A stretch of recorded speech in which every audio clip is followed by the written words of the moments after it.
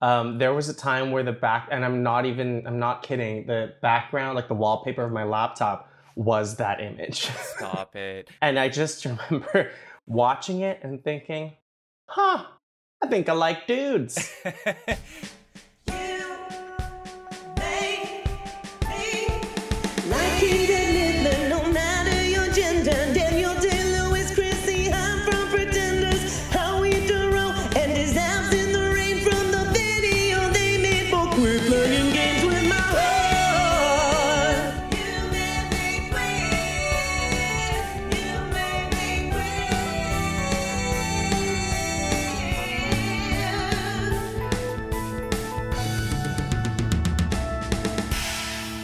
Hello and welcome to You Made Me Queer. I am your host, Trevor Campbell, and this is our first episode.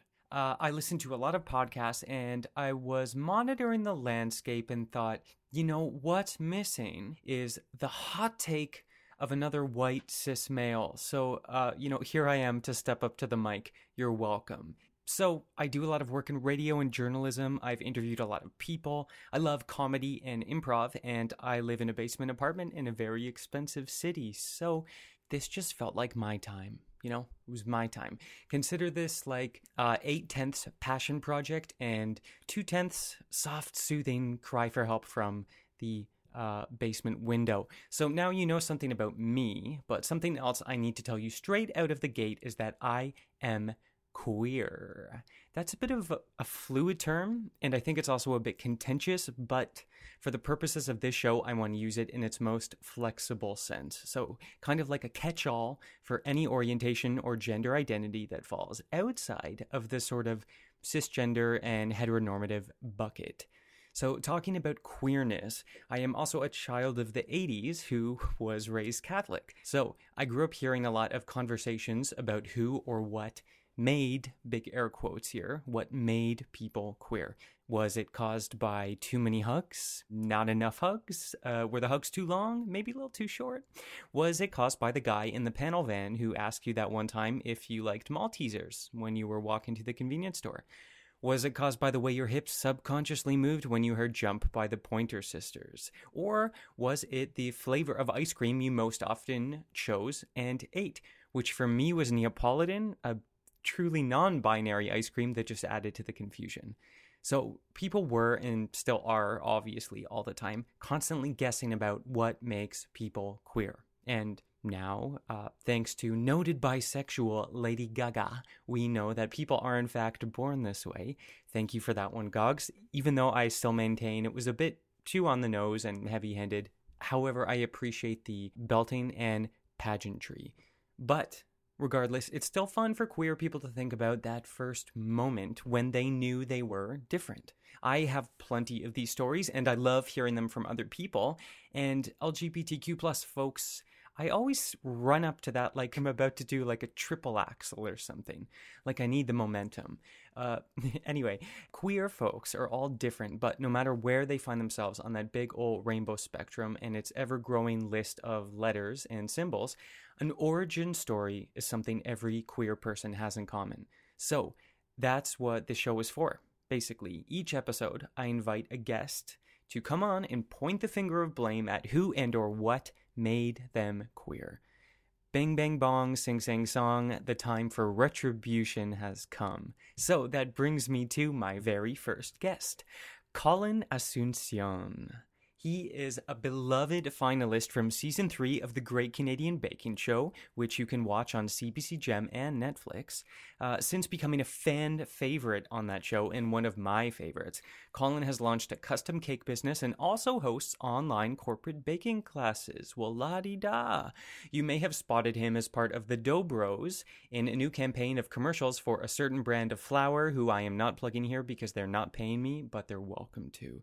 Colin is also a marketing professional, a seasoned stage performer, a former commentator on MTV Canada's The After Show, and girl can sing like for real. Colin's voice is like that hot pat of butter that they put on top of the pancakes in the pancake commercials. He's the butter, and I'm here for it.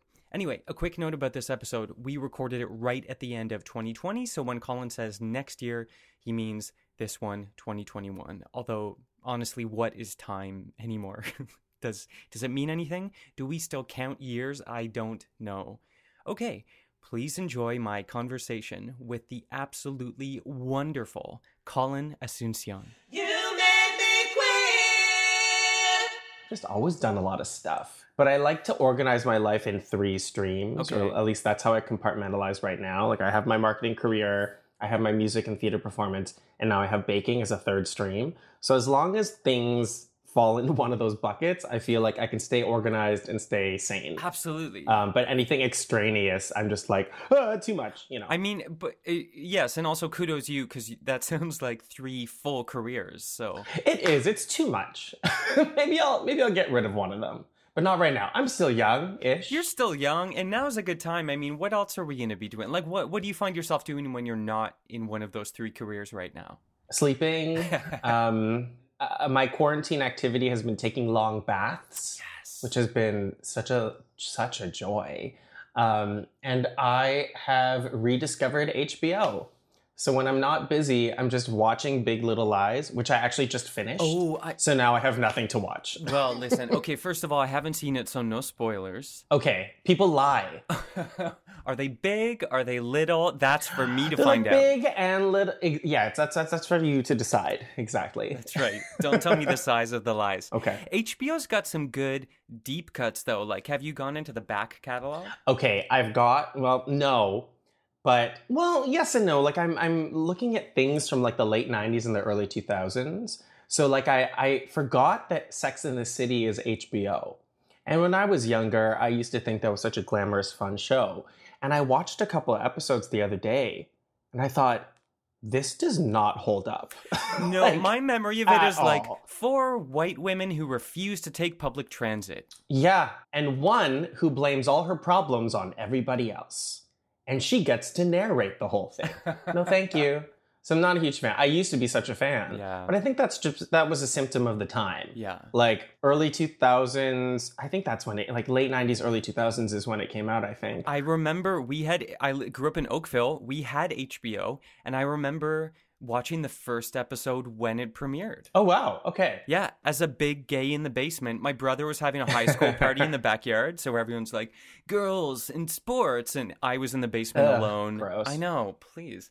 In the basement alone, watching Sarah Jessica Parker and her rich buds splash onto TV. Yeah. And I think like at that time, like the fashion industry and like being single and New York, like were all such buzzwords and such like sexy, cool things. And now I feel like it's not as glamorized as it was before. And also, that was pre-reality TV, so we didn't have like all of the messy people in New York. Yeah, that's true. Well, I was also thinking of, because I this is so gross. This is super gross. But I've been watching The Hills. Do you remember The Hills? I do remember it, and I've never seen it, but I was just talking about it the other day. So it's garbage. Okay. Well, I shouldn't say it. It's not garbage. It's just like, it's not intellectual material. And the reason why I watched it at all when it was out was because I was on the after show on MTV Canada. Amazing. And so oh wait, so I had did you have to talk about it? Yeah. And I remember I had seen maybe an episode, and then I went to this taping for, I think it was MTV Live at the time. And then they said, oh, we're looking for people for the after show to appear like on the couch with Dan and Jesse. I'm like, oh yeah, I'll go to that audition. And then I went to the audition and I was like, okay, I better like watch a couple episodes of this show so that I know what I'm talking about. And I watched and I'm like, this isn't awful, but it's not great. And I went to the audition and then I got it. And I'm like, oh God, now I have to actually watch the show. Now to, like, you have to know what watch I'm the whole talking about. show. Yeah. And so I watched like, I don't know, the season before I went onto the after show, but now I've been going into the back episodes and watching from the beginning. And it's so funny because at the time I thought the people on that show were like so mature and at the time they were older than me. And now I watch and I'm like, these are people in their early 20s. Some of them are still teenagers. Some people in their early 20s just flitting about LA with so much money and so much time on their hands and cameras everywhere. I just think like, How old were they? so I'm on an episode where it's somebody's 21st birthday. So they're babies, but they look older than me still. And I'm 32.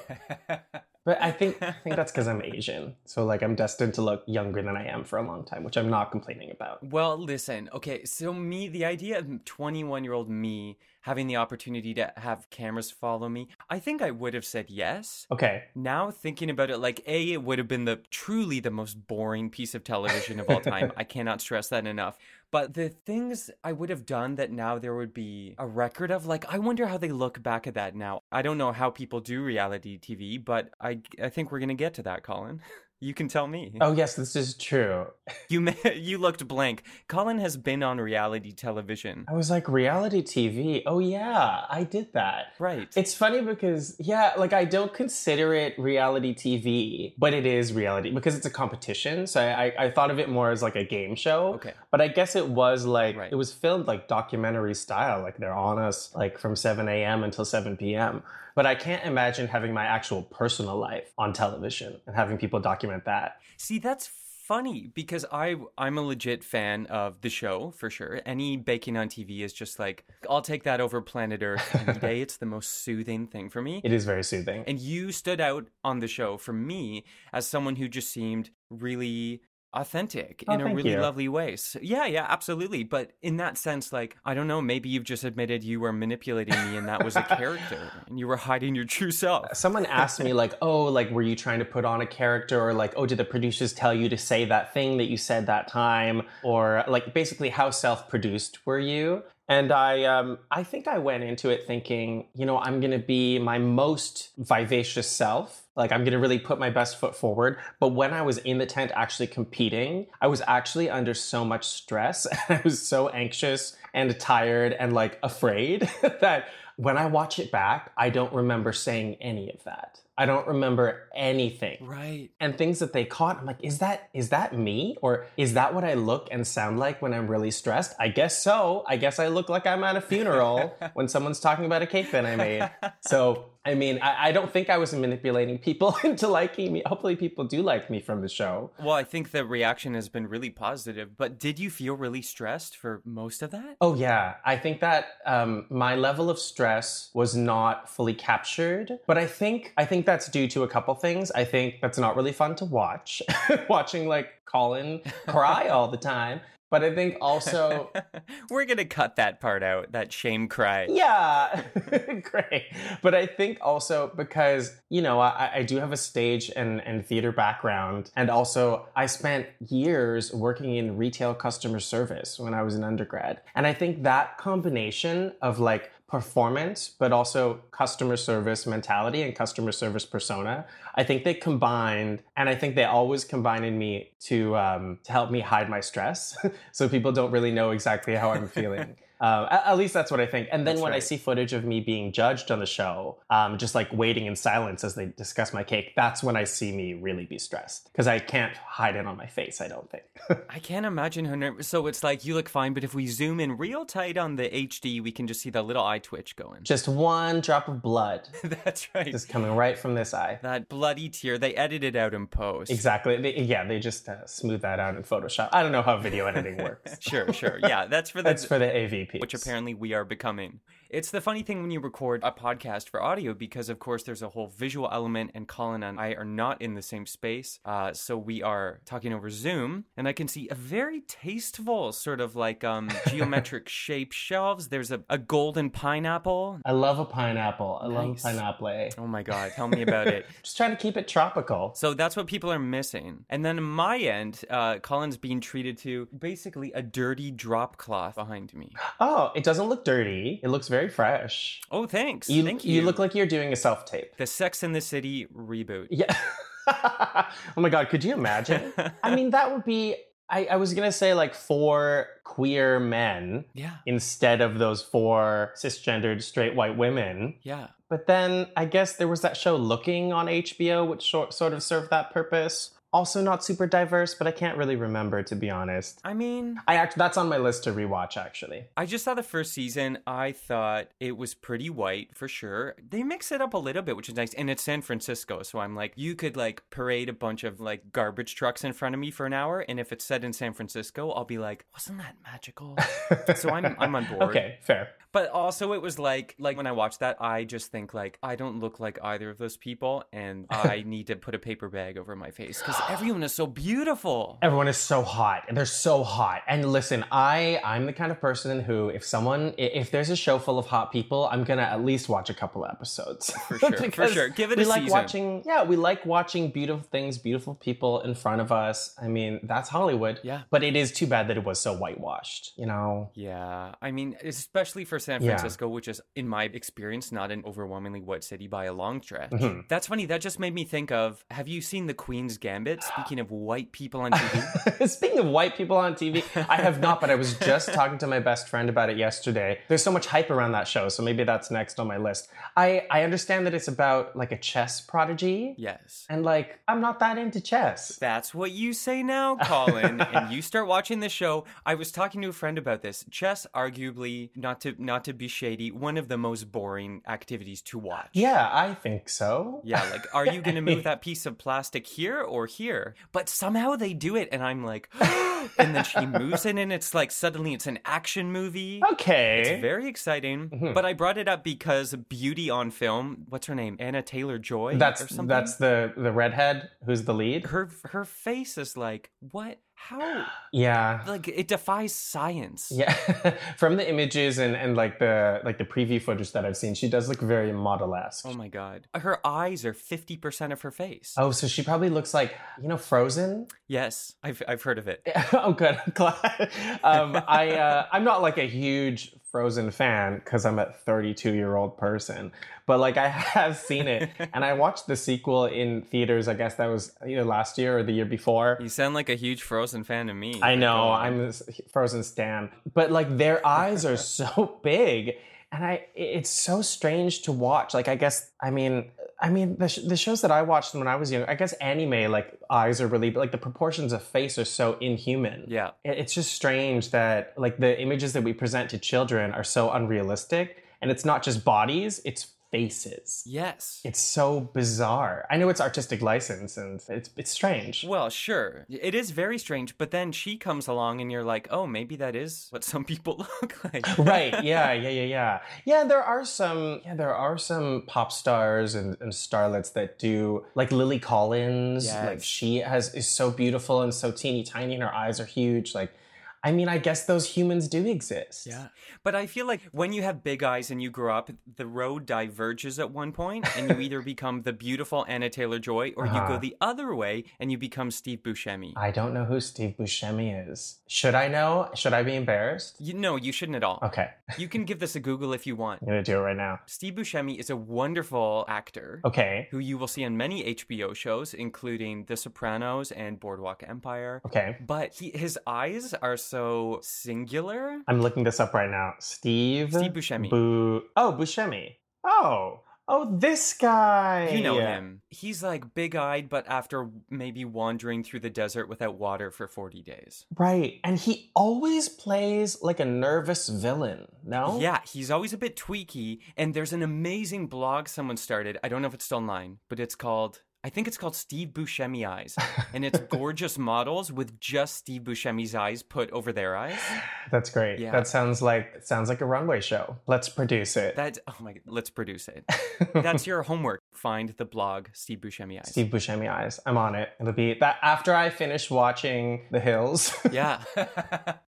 I will discover that, I can only consume one type of media at a time. So once The Hills is over, then Steve Buscemi Eyes, and then, I don't know, the world is my oyster. Maybe I'll go back to Sex and the City and hate watch it. I mean, yeah. We'll figure out how to make that better. Okay. And produce that too. Right. And I did say before, I just realized I made a mistake. I said it was 4 white, cisgendered, straight women. But Cynthia Nixon queer woman, amazing spokesperson for the True. LGBTQ plus community. So I stan her. Yeah, good point. So we just need more of her. And then maybe some color also. Maybe some color. How about, because I was going to say Four Mirandas, which is arguably a completely different genre of show. Absolutely. Yeah, it's like sort of like a legal sci-fi situation. Yeah, it's so interesting that, we're really looking at diversity and diverse representation on television and mainstream media now. Mm-hmm. And it's 2020. And it's just, and this year has been such a, it's been what it is. But it's just so interesting that like it took this long. It's not even like, oh, that was a very 80s or 90s. This is 2020. Yeah. And now we're finally seeing some casts that are diverse. It's so bizarre. There's truly no excuse. Yeah. And it's like, the fact that's happening now, and many people are still being convinced. Mm-hmm. And you have to be like, no, like, look, there are no people who are not white, straight people in this movie. Yeah. And we're like, oh my God, I guess Gone with the Wind doesn't hold up. Right, exactly.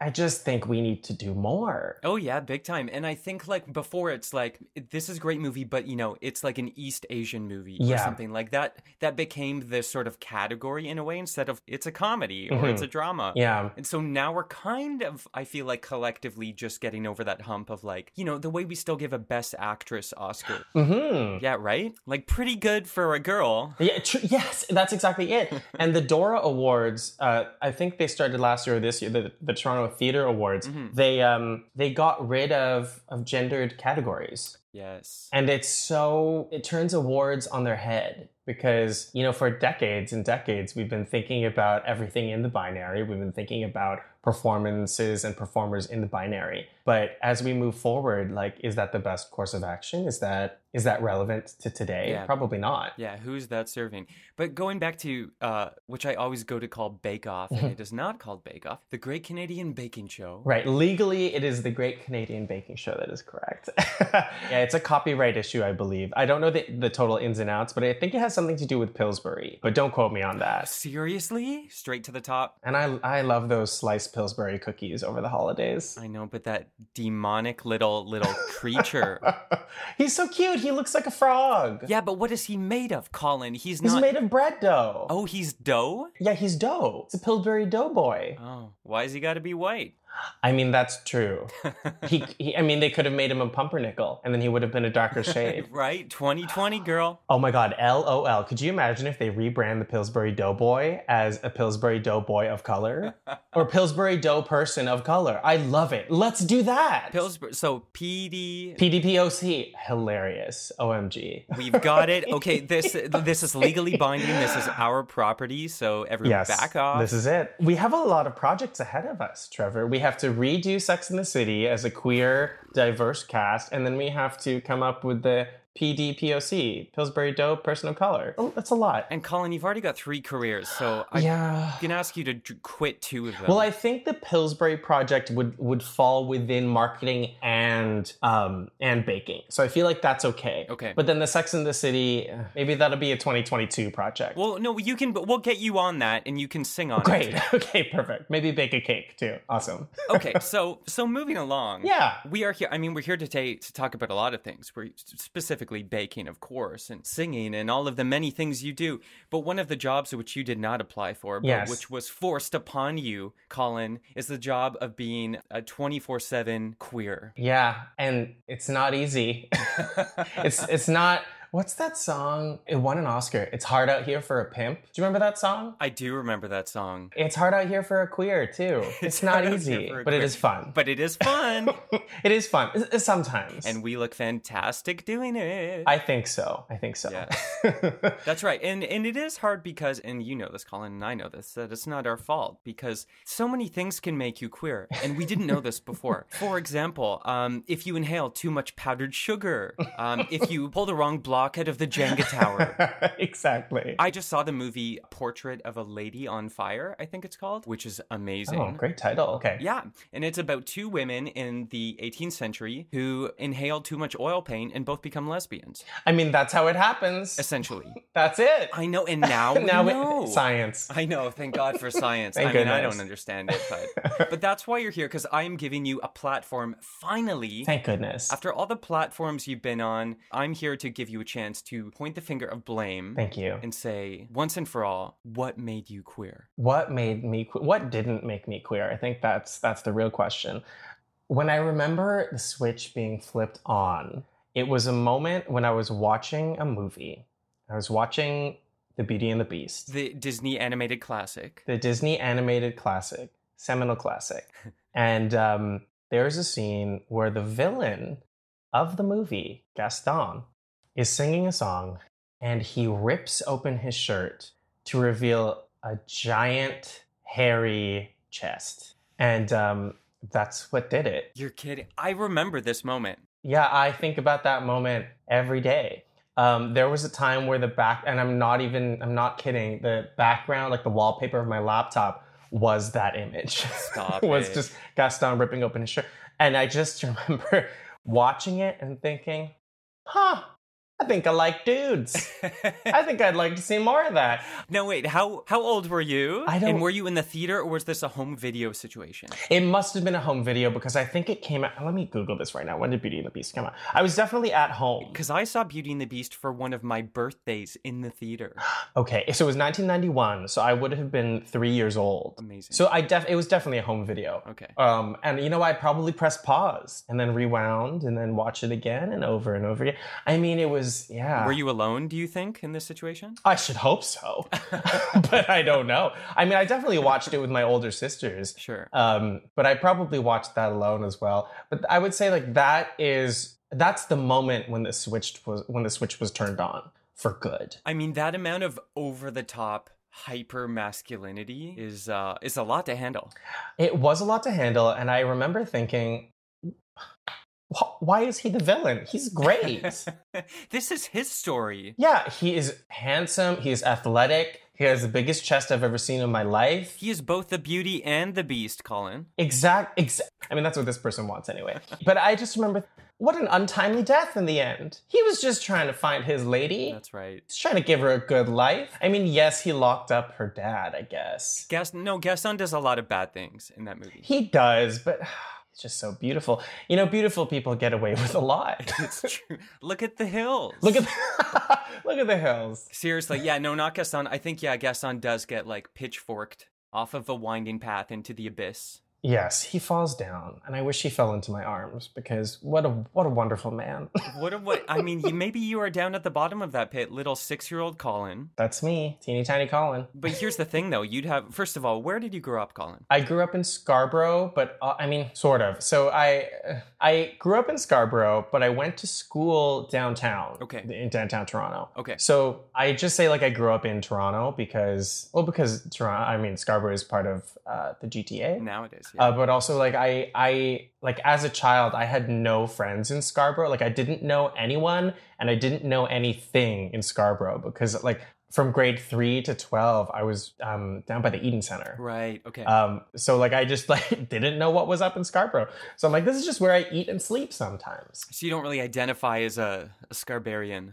Like I do and I don't, because I was a commuter. Like even through university, I was commuting from Scarborough to downtown. So I just say I'm a Toronto boy. Okay, Toronto. So little Colin in Toronto, I picture you like in the basement, maybe on a corduroy couch. Although if you were at school, maybe it's a much nicer couch. But your competition then would be, and I can't remember his name, but Gaston had that little guy who was obsessed with him. LeFou. Yeah. And there was already a homoerotic dynamic playing out on That's screen. true. Because LeFou wanted a piece of that man. 100%. And I definitely didn't pick up on that. And I think Disney does a great job at hiding gay things in their movies for us little queers. Because I'm sure like all the songwriters and a lot of the animators are big old queers.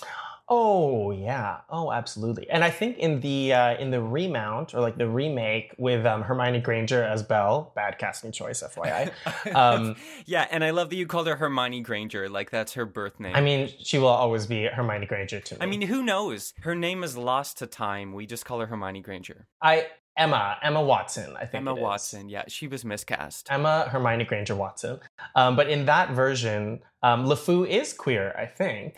Really? I think they make it a little bit more, slightly more apparent that he is queer. I think there's a scene of him dancing with a man, and I think that's it. Okay. I mean, that's the least they can do is acknowledge, Yes. yes, this is the gayest character we've ever made. Agreed. And that cast was like somewhat diverse. I mean, we had Audra McDonald in there. Who is she? She was the wardrobe. Oh, great. She was the opera singer wardrobe. And I think Babette might have been a person of color. Yeah. Potentially. Anyway, they did what they could. And I think a bunch of the extras were also diverse. So that's good. They did some good stuff. I mean, for Disney. But they did one bad thing. Oh, what's that? They cast Hermione Granger as Belle. Let's cast some British woman who can't sing, but is beautiful. You know what I think they're doing? Because she's been I think she was pretty good in Little Women, the remake, which I adored. Okay, I haven't seen it, but that's good to hear. But I think casting directors, and you might be able to relate to this, aren't the most creative people. And so they grew up with her. They're like, that girl always seems to be in or nearby a castle. Oh, therefore, yeah. she's great for this movie, which largely takes place in a castle. She's the castle girl. That is, she's a castle girl. Yeah. I mean, she looks great in period clothing. Yes. And she's got a great accent, and she's very beautiful. So And you know, like a screen test, sometimes it's like you hold up your hands, or like they want to see you next to the laundry detergent. For her, the self-tape is always like, can you just hold a castle next to your face? yeah, can you like wear a dress and like be in olden times? Cool. That's You're right. cast. Hold a baguette, nailed it. Hold a baguette. Yeah. Oh, Marie the Baguettes, hurry up. Oh my God. God. I mean, Beauty and the Beast is not my favorite Disney movie, Okay. although I love it. Fair. Any moment of any day, I will watch that scene, her intro scene where she bursts through the town collecting books and... Oh, she's just yelling bonjour to everybody. Yeah, because that's pretty queer. Or they're all yelling bonjour at her. There's a lot of bonjour being tossed about willy-nilly. Yes, so many hellos. Hello, hello, hello. But that, I think, is a queer kid I liked, because everyone's like, she's a bit off. And she's like, Yeah. yeah, but I'm cool with it. I Yeah. got my own little book planet, and I talk to furniture. She's like, FYI, everybody in this town, I'm the only one here who knows how to read. So I'm coming out on top. By the way, I'm going to invent the iPod. I'm going to invent Amazon. You know why, everybody? Because I can read, and you're all doing laundry and buying bread or eggs. oh, shit, that's shady. Yeah. It's true. I think Belle is kind of, well, maybe she's not that shady. She's like, oh, I'm different. Why doesn't anybody like me? So I guess she didn't really have a lot of salt to her. But she should have. Girl had it going on. She did. But she was sweet. She was like, oh, you misunderstood, old man, and Right, you silly yeah. little common folk. But she wasn't classist about it. No, she wasn't. She wasn't. I mean, girl was a peasant. I guess they were all peasants, except for the Beast, Except for the Beast. who was just rich and hairy. I- Sounds good to me. Check and check. Yeah. And he just wants to have dinner with me and like keep me inside. Yeah, please. Sounds like a great quarantine partner. I know, seriously, right? Yeah, what's the alternative? Like me wandering in the wilderness? Yeah, exactly. Me just strolling around the distillery district, just yelling bonjour to people, and it's like, put on your mask. That's a You good know? point. The Beast is the ideal quarantine partner. Yeah. He's there to feed and clothe you. He'll have a dance party with you if he wants. He'll dress up. You're right. No shame, have a 2-person dance party. And yeah, and put on a cute little jacket. Yeah, and who isn't talking to their furniture these days? Oh my God. I mean, I live alone, so I feel very Belle. Oh my But there's God. no Beast around, so it's very sad. So hang on. So this is very perfect, really. So the Beauty and the Beast, Okay. I don't believe in prophecies per se, Mhm. but this movie perhaps foretold our brave new world. It did. Yes, we're all in quarantine. I mean, I don't have a partner and I don't live with a partner. Uh-huh. So I guess if you did, they might become your beast or your beauty in that you're stuck with them. You might start resenting them. Right. Sometimes you're forced to have a dance party with them just to That's like right, 'cause- mix things up. I feel like we are sort of mentally snipping out the whole kidnapping Stockholm syndrome situation. Yes, exactly. Yeah, which is... I mean, I'd love to be held captive just to change things up. I mean, there's time to spare. You got time, right? I guess so. Although I'm not really really leaving my home. So, like, how's anyone going to kidnap me? Well, here's the thing. Gaston didn't wait for Belle to leave the castle. That's true. He, like, came knocking on her door. Oh, no, he went into the castle to find her. Yeah. That's right. Cut to you looking out the window, and there's, like, a horde with torches approaching you. Well, if Gaston is leading, like, the door's unlocked. That's it. I'm ready. You're like, my body's truly, ready. Anytime I'm ready. I'm always ready. Yeah. You've got the cake in the oven, so it smells like butter. Exactly. We're ready to go. I've vacuumed. My Roomba has, like, taken a round. I'm impressed. We're good. Drinks ready. So maybe this is appropriate as a baker. I mean, you do other things. Okay, so knock on the door, or like hammer. You open it. Gaston is there. Yeah. So you're like, oh my God, this is my moment. It's come true. So you have to bring out the perfect bake for Gaston. What does that man eat? Oh, I think I was going to say, I feel like he only eats egg yolks. I feel like the Gaston of 2020 would like only eat egg yolks. Sorry, not egg whites, not egg yolks. Oh, because it's like the protein. Because it's protein, yeah. He's a big protein guy. So I don't know, what's a very protein-packed bake? I mean, what am I saying? I'd make him a wedding cake. That's like I make him a beautiful wedding cake with a lot of egg whites, so it's still very protein rich, and I'd be like, Perfect. Hey, I'm ready. Don't have a ring? No problem. Let's go to City Hall. That's right. Isn't meringue only egg whites anyway? It is. It's egg whites and sugar. Maybe I'll just make him a pavlova. Let's do that. You can make a pavlova, but egg whites are protein heavy, so this ticks all the boxes? Yeah. All the sweet, protein rich, celebratory. Oh my God. Marriage themed. Marriage themed. I mean, I guess if he's gonna take the bait, he's already going queer. But I feel like a pavlova is would he be into it? Would he see this fluffy white dessert and be like, I'm not that kind of brood? Yeah, true. Maybe he would just want like some really good bread. So I would just have like a whole array of baked goods for him, just ready for him to mow down. I mean, that sounds good for me. Do you think Gaston is mask for mask, or like is 2020 Gaston a bit more chill? Oh, I would say like 1991 Gaston would probably be mask for mask. Yeah, probably only dating white men. Ugh. But I think 2020 Gaston is like, I think he's open to all experiences. Yes. I'm only painting him in this positive light just because I'm deeply in love with him. I mean, listen, he did have a long, lustrous ponytail. He did. But at the time, I wasn't into men with long hair. Oh, really? And I think that was just because of gender norms thrust upon me by mainstream media. Oh my God. And now I don't care. If you're hot, you're hot. I don't care what your hair looks like. You know what? How... Who even am I? Who have I become, Trevor? How open and accepting. I accept all people of all races and creeds as long as you're smoking hot. Yeah. And you got huge arms. Yeah. And smoking hot means different things at different times of the day, I will say. That's right. My tastes vary. Do you know what? That's funny too, because I mean, of course, when you're like working through, you're decoding queerness in the media you're exposed to, or the world you're exposed to as a kid. Mm-hmm. So a lot of the queer archetypes you find, like Gaston, are just like super traditionally masculine. Traditionally masculine, absolutely. So I grew up with that too, that projection of like, although for me it was Christian Slater and Robin Hood, Prince of Thieves, which is slightly before your time. A little bit, but I have seen it. Good choice. He's not a big burly dude, but there is a scene where he is shirtless, reclining in a pile of dead leaves, where I was like, is it hot in here? What's happening? Can we open a window? Was that your moment? That's my moment. So we can blame And I have Christian. A lot of moments, movie or non-movie, but that was my first movie moment. Mm-hmm. Yeah. Of like, why do I want to be in dead leaves with that man? Yeah, like, why do I want to be like best friends with that guy? That's right, and just go on a long adventure for the rest of our lives. Yeah, like, and that's what it feels like when you're a kid watching. Like, for me, it started with Gaston, and then it continued with cartoon, like other like Captain Planet.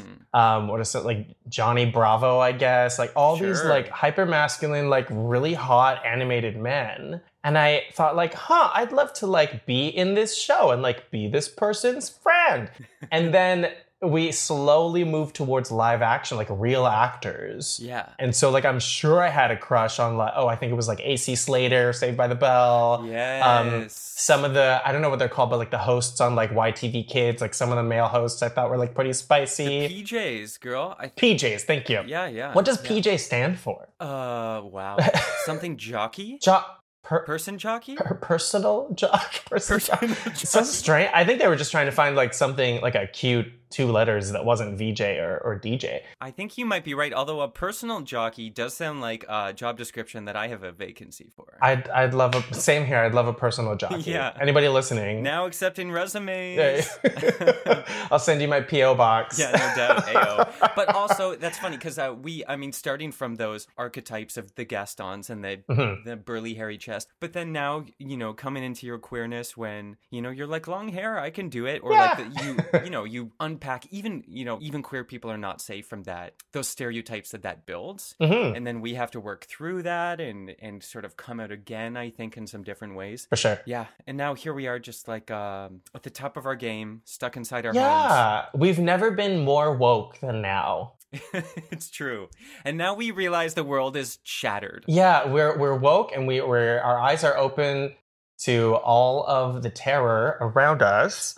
But we are all at home, so we're only reading about and looking at all these awful things through our screens. So at least we're safe at home. Those of us who are following the rules anyway. I know we're very very privileged to be safe at home for sure. Yeah. But Colin, this is not to be too monothematic, but it's like the world is an oven and it set itself on the clean setting, and all the garbage, the old stuff are just kind of baking off, and then when we do open the oven, it's just going to be pristine, and then we can make a cake, girl. Exactly, and then we can make that wedding cake for Gaston. Make that. If nothing else, this whole year has been grooming you to be the bride that Gaston wants and deserves. Yeah, he just wants someone. Oh, maybe I was going to say he just wants someone to stay at home and never leave and just bake. But you know what? It's probably the Beast and Gaston. They just want someone to just literally be locked up 24/7. I'm fine with it. If my husband's Gaston, I will be locked up at home gladly with a smile on my face. Yeah, I mean, listen, if it empowers you, but to be honest, they both kind of sound like dickheads. I mean, yes, they're both awful, but... Period. Yeah, I guess there's no but. Yeah. But they're both pretty hot. I know, and you know what? That gets you pretty far. See, this is what mainstream media has done to me. I know. I'm destined to be in an awful relationship based on my obsession with Gaston. This is not boding well for me. Well, here's the thing. If this was a beautiful poetic novel, this is the end of this act, and in the next act, you'd go blind. Oh, God. Yeah, and through your blindness, Colin, you would learn to... Yeah, because you would have to learn to, wow, I have to appreciate people for this thing I've heard about called inner beauty. What's that? I know, to be honest, it's inner overrated. Beauty. Skip, fast forward. Exactly. What is the name of this book of my life? I don't know, but then maybe in Act 3 you get a kind of LASIK that restores your sight, so inner beauty doesn't have to matter long term. It just teaches you a lesson. Great. It teaches me that I need both. That's right. Yeah. And then you will go to the beach. Exactly. And credits fade. That's it. Okay, so we've got one more project. Okay, yeah, I love it. We have, oh my goodness, this is such a productive brainstorming session. What a think tank. We're just peppy. We're just like, we're just ready to rock, ready to create new things and better the world. I'm going to send this audio clip unedited to NBC, CBS, awesome. HBO, Pixar. Let's do it. Let's cast the net wide. If not now, when? Exactly. This is our year. So Colin, I could talk to you about this all day, but before I let you go, would you like to play a game? I love games. Oh my God, great. Yes. This game is called Queer, Queerer, Queerest. Oh, okay, fun. It's very hard to say the name of it. Okay, so in this game, I'm going to say 3 things. Okay. You have to put them in order from least queer to most queer and tell me why. Oh, okay, yeah, I love this. This is so fun. Great. Any questions? No. I think I'm going to be really good at this. Big words. I know. I talk a big game. What can I say? Okay, here we go. Put your money where your mouth is. Okay. First thing, the Charlie's Angels reboot movies. Okay. I think there were 2. Next thing, temporary tattoos. Oh, okay. Last thing, salad bars. Oh. So we've got the Charlie's Angels reboot movies, temporary tattoos, and salad bars. Least queer to most queer. Okay, but I have questions. Are they temporary tattoos today? Like the current temporary tattoos that are available to adults? Versus... versus like the ones you'd get at the dollar store as a kid. I remember them from chip bags. Chip bags? Yeah, they had like one janky temporary tattoo in the bottom Ugh. that smelled like dill, and you'd slap it on your arm. Nightmare. I know. Okay, so we're gonna go with the kids version from the 90s. Do you know any temporary tattoo? If Any you temporary tattoo, think okay. they've drastically changed in orientation, please tell me why. Okay. Okay. So queer, queerer, queerest. Wow. Okay, this is a little bit harder than I thought. Oh, look okay. who's big talking now. I know. Okay, I would say queer is temporary tattoos. Queerer is salad bars. And queerest is the Charlie's Angels reboot. And this is my reasoning. Because temporary tattoos, they're just like, I think what's more queer is having like, I don't know, bare top, like permanently tattooed on your body. If you're queer, you're stamping your body with all kinds of hoey things. Do you have any tattoos? I don't. I hem and haw about tattoos, and I have been hemming and hawing about tattoos since I was 25. But I figured once I turn 30, if I still want one, but I don't know what I want, that means that I'll never find one that I actually want, and I probably shouldn't get it. Okay. I think salad bars, I don't know, I just have a gut instinct that a salad bar is queerer than a temporary tattoo. Okay. I just think of like all the quinoa and all the like the keto-friendly beans. Oh, this is one of those bougie Whole Foods salad Oh bars. yeah, we're at Whole Foods right now. Okay. I just think that's a little bit queerer than a temporary tattoo. I would love to be at a salad bar right now. Oh my God. And you know what? Salad bars are not coming back anytime soon. No, it's very true. Everything's prepackaged. Nothing is going to be self-serve. That's something in a generation you'll be like, and once upon a time, we used to shove our hands into some dirty tin of raisins, and then a stranger would come put their hand in the same tin. Yeah, and sometimes it's macaroni salad. Gross. You know, sometimes it's something with mayonnaise in it, and still communal. Just hands. And then the queerest has got to be the Charlie's Angels movies. You have Lucy Liu in a dominatrix outfit strutting around to the song Barracuda by Heart.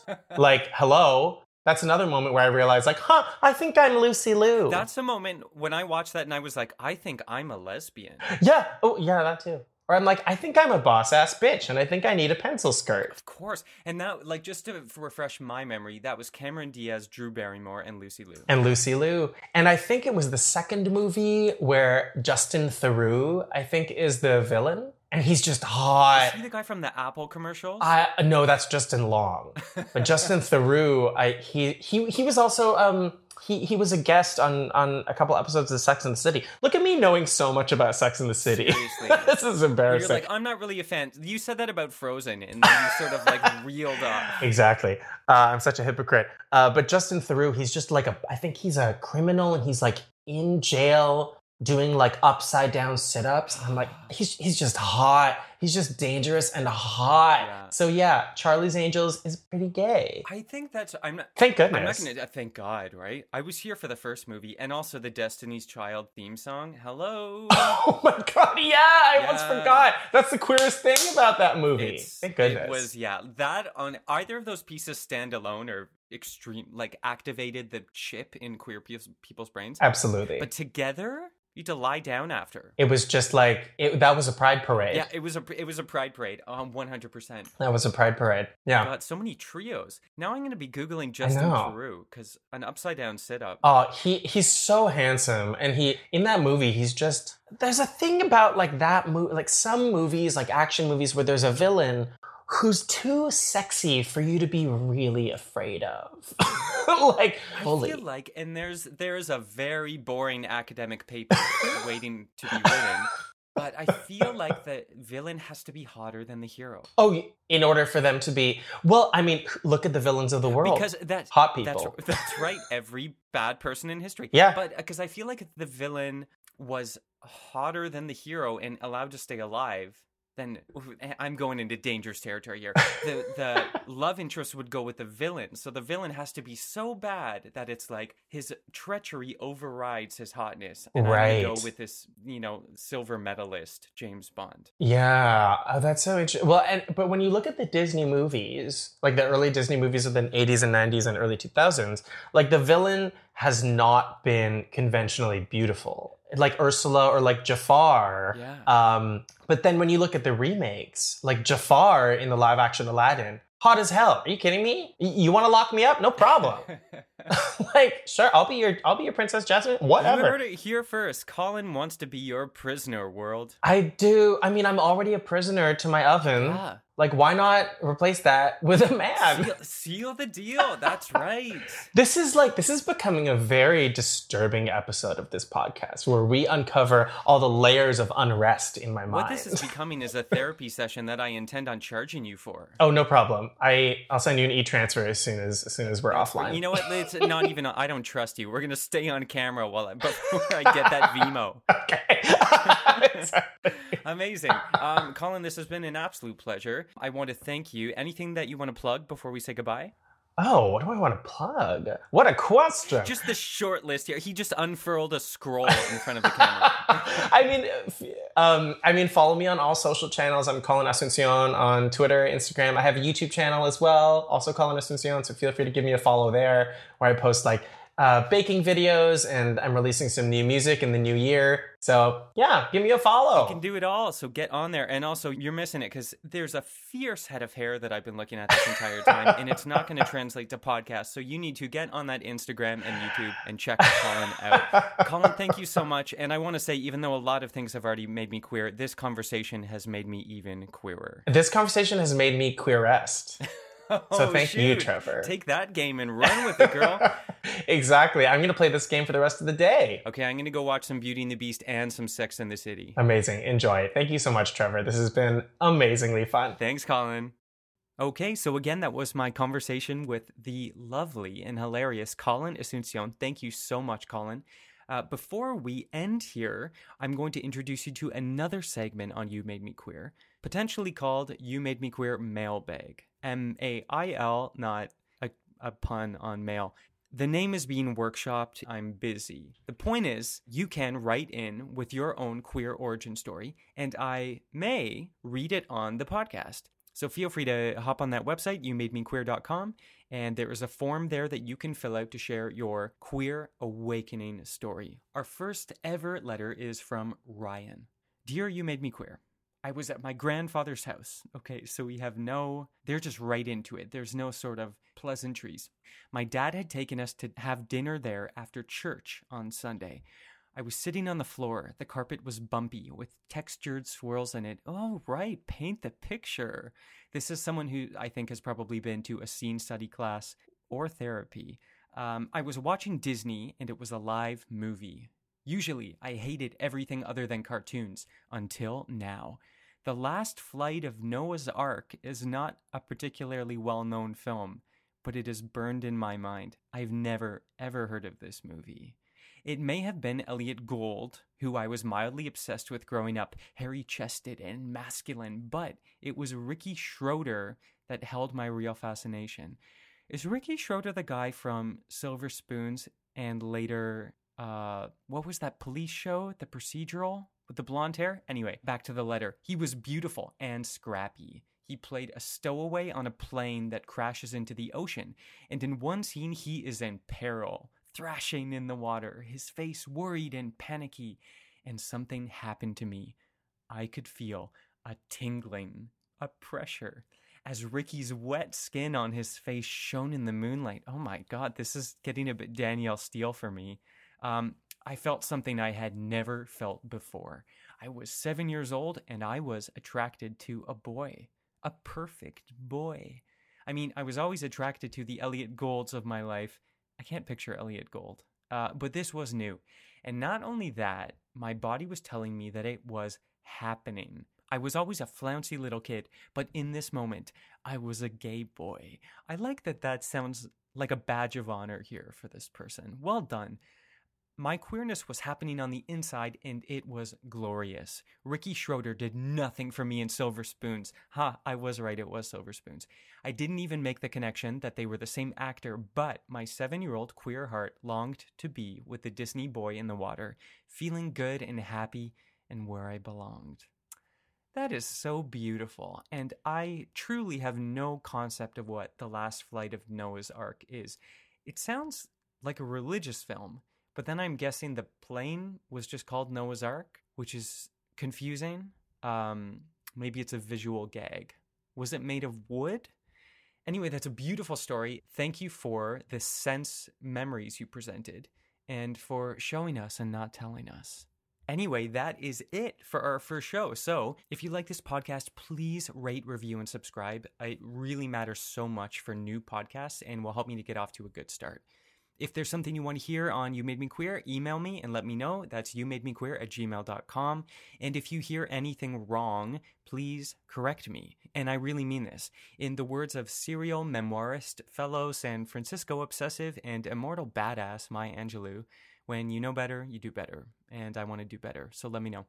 Cue credits. You Made Me Queer is created, produced, and edited by me, Trevor Campbell. Our theme song is by Critty. For more from music, check out lavenderbruisers.bandcamp.com. Our website is youmademequeer.com. Our Instagram handle is @youmademequeer. New episodes of You Made Me Queer come out every Thursday, except for this, our debut month, March 2021, where we will also be releasing new episodes every Monday. Can you handle it? I can't. Oh my God. Thank you for listening. I really, really hope you enjoyed the show. Until next time, we're here, we're queer, and it's your fault.